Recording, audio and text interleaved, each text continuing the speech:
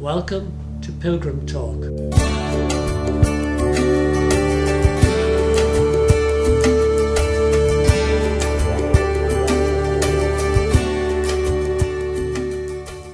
David O'Rourke here, bringing you the second instalment of Paul O'Higgins speaking from the heart about the wonderful plans that God has for the church in Ireland today. I hope you enjoy this. So in Ireland, we're coming to from a time when people try to establish their relationship with God based on their piety, based on their religiosity, based on their observance. And if they were very observant, they could congratulate themselves and feel really holy, but then that didn't make them righteous either. And so then people say there's just nothing in this religious thing. And there's this huge atheistic vacuum in the land. And there's a vacuum for the Word of God. And God has raised up thousands of people who are loaded with the Word of God in this land. And our prayer is that they all may have an outlet for the compassion and the love and the wisdom and the truth that's absolutely locked up in them. And that the Spirit of God would release us all into the harvest field in this way. So we're coming from a life and from a very long tradition where we sort of went from the tabernacle of David, the early Christians were at the tabernacle, back into something like the tabernacle of Moses, a sort of a liturgical observance. You can't go here, only him can go there, and this is only that person up there is the holy person, and you're out in some far out place. And now we're all with an unveiled face beholding the glory of God. The veil of guilt is removed. The veil, when the veil was split from top to bottom, our guilt was removed, and we're reconciled to God, not as an achievement of our piety, but as an achievement of His work for us. Our lives are completely dependent not on what we have done for God, if we have 1,000 lifetimes, but what He has done for us, His finished work of Jesus on the cross. So that our relationship now is built on His promises. And there are two kinds of promises in God. They're the promises which God gave that He already fulfilled. And when a promise is fulfilled, it's now a fact. And when it's a fact, it's too late for the devil to do anything about it. And God promised to send the Son to bear the sin of the world. It's in Isaiah. It's in Genesis. It's right throughout the Bible. It's in the types of the daily sacrifice. God promised to send the Son, wounded for our transgressions, bruised for our iniquity. He promised, but He didn't just promise, He did it. Amen. He entered into history, into our time, into our humanity, and took upon Himself our guilt and shame and blame. It's now a done deal. It remains simply for people to know it and believe in it and be reconciled to God. We're ambassadors for Christ. Yes. We're messengers for Him. Yes. Not ambassadors with a big title. That's right. But ambassadors. People stirred up with this message. They say, come on, God isn't mad at you. He's already borne your iniquities and placed them on His Son. And He wants to give you the spirit of adoption. So we're coming from a walk with God that was based on observance to a walk with God that's based on promises. That's the way to live. And that's the way that Abraham lived. He lived in the promises of God. He didn't look at himself. He looked at God, what God had done. And we're not looking at ourselves, we're looking at what God has done for us. So our response can only be thanksgiving. All we can say, Lord, thank you very much. Thank you very much. Thank you, Lord. All of our days will be thanking the Lord. But our lives are not supposed to be built on the promises, because you get people just building on taking promises. Our lives are built like David's was on the presence. His presence. From His presence comes radiant life. From His presence comes power. From His presence comes energy. From His presence comes righteousness. And His presence is in the heavens, but His presence has also come down into our hearts. He's put His presence in us. And the mystery of the gospel isn't just Christ for us, but it's Christ in us. The hope of glory. Patrick was under that one, wasn't he? Christ beside me, Christ within me, Christ above me, Christ beneath me. He was under that. We lost it someplace. We live by His presence.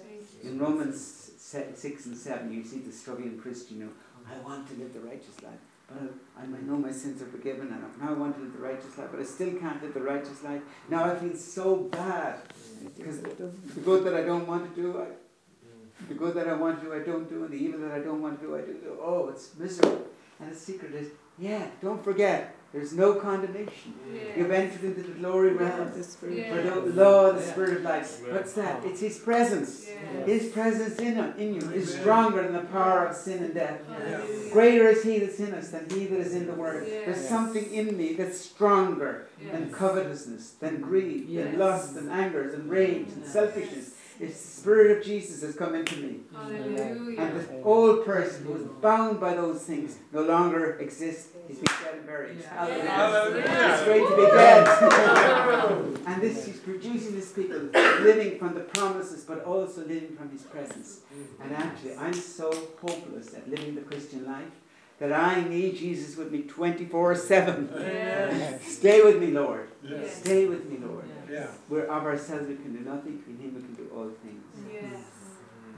But then now I believe we're in this, as the body in Ireland, we're coming to this third dimension of Christian living, which rounds it off.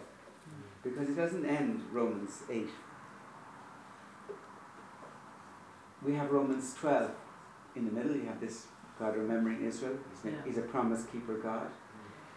He'll wrap everything in. He'll fulfill His promise of them. He won't forget them. He'll wrap them in again. Romans 12 though, it says, I beseech you therefore, by the mercies of God, in the light of all I've said, there's a response. There's a response. Yes, it's all of grace. Yes, all we can do is just thank Him. Yes, all we can do is just lean on His life. Because as well as leaning on the promises, we have to lean on His life. But then there's a third element. As a response to this, I'm yearning with you. I'm pleading with you. I want you to present your bodies that are on the earth for that limited time, unless the Lord comes back. While your bodies are on the earth, I want you to present your body for His purposes as a living sacrifice. There's no martyrdom, there's no masochism. I want you to present your energies. Your body has a brain, it has a heart, it has limbs, it has legs, it's got a face, it's got eyes, it's got ears, it's got a mouth. And I'm asking you to use your mouth for Him. Be a mouth for Jesus wherever you go. Be a hand of caring in the Spirit of Jesus wherever you go. And be legs for Jesus to bring Him wherever you walk or drive or pedal. Live for His purposes. And in John's Gospel, in John's writings rather, Paul he deals more with the issues of sin and our emancipation from A, sin's penalty, and B, sin's power. John speaks about overcoming the world. Now, Dublin, we just prayed for Dublin. Dublin is a very worldly city, isn't it? It's known as a worldly city. It's known as a very, very sophisticated worldly city. And we delight in our sophistication. And but we're told by John, love not the world, nor the things of the world. So our love and our affection are not the things of the world. We can use the things of the world, but there's an addictive power of things of the world, so we use them with a little bit of care. Because all this in the world is passing away. You see people who were once so prominent in the world, and then their life fades. Something happens, disaster strikes, and they're nothing. Their political party is out of office. And you say, do you remember he used to be the minister for... Oh yeah, well, yeah, I don't really remember. Yeah, back in the 80s he was minister. No, I don't really remember him. But his name was all over the papers then. All these things are passing away.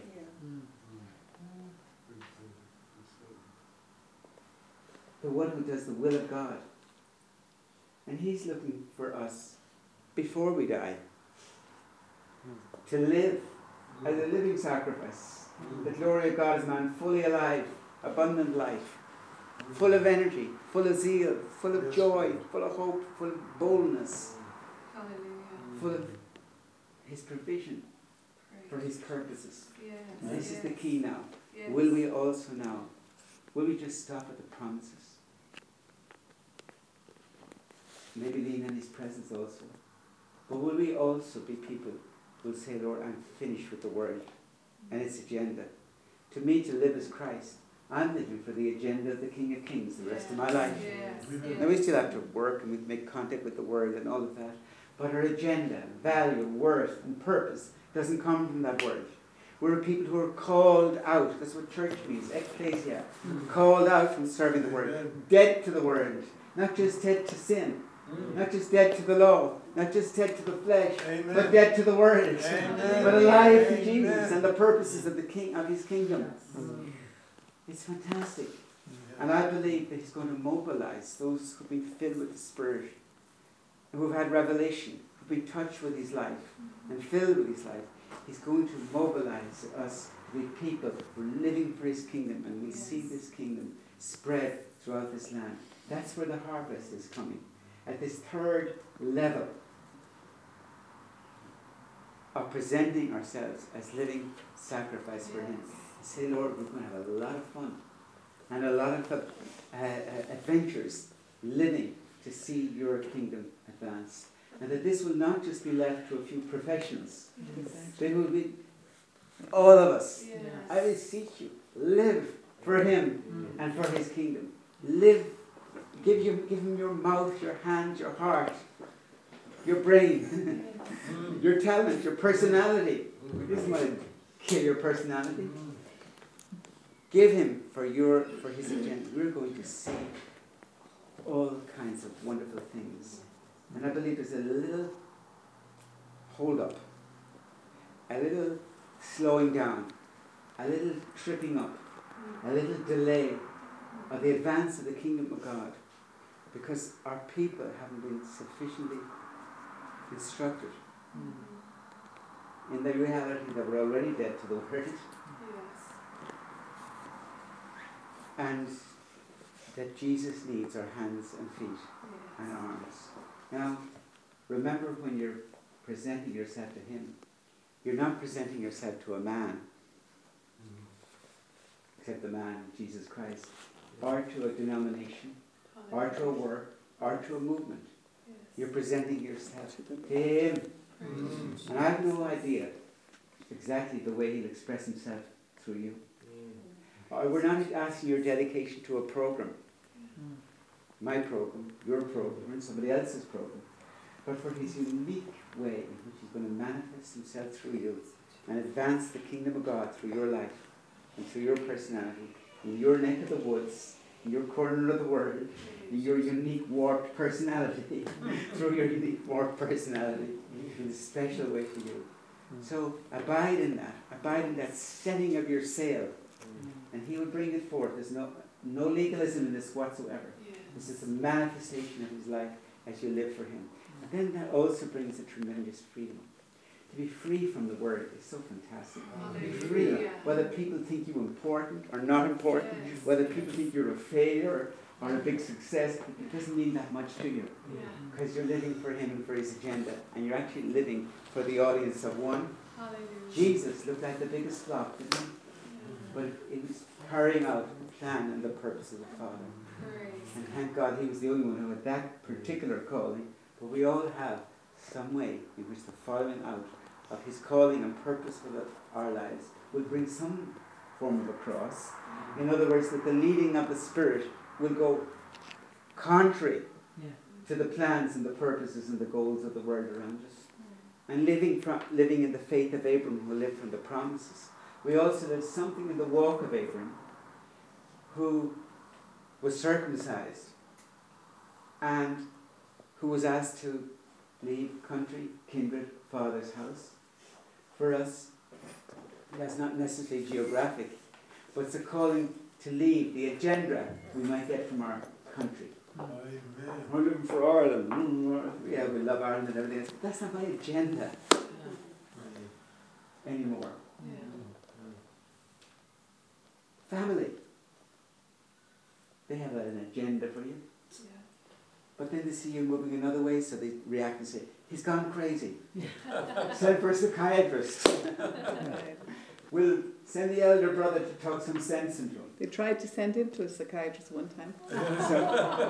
But we can't rise to see the glory of the coming of the Lord. Amen. Country, kindred, Father's house. And so we have Irish, we're no longer typical Irish because we're living for something better than any university degree, than any career, than any king, than any politician could give us. To live for him in this wonderful kingdom of love and compassion and kindness and salvation and restoration to God. Well, that's all we've time for today. I hope you were blessed and encouraged by this message from Paul O'Higgins. Pilgrim Talk will be bringing you the final session soon. This is David O'Rourke saying God bless you and goodbye.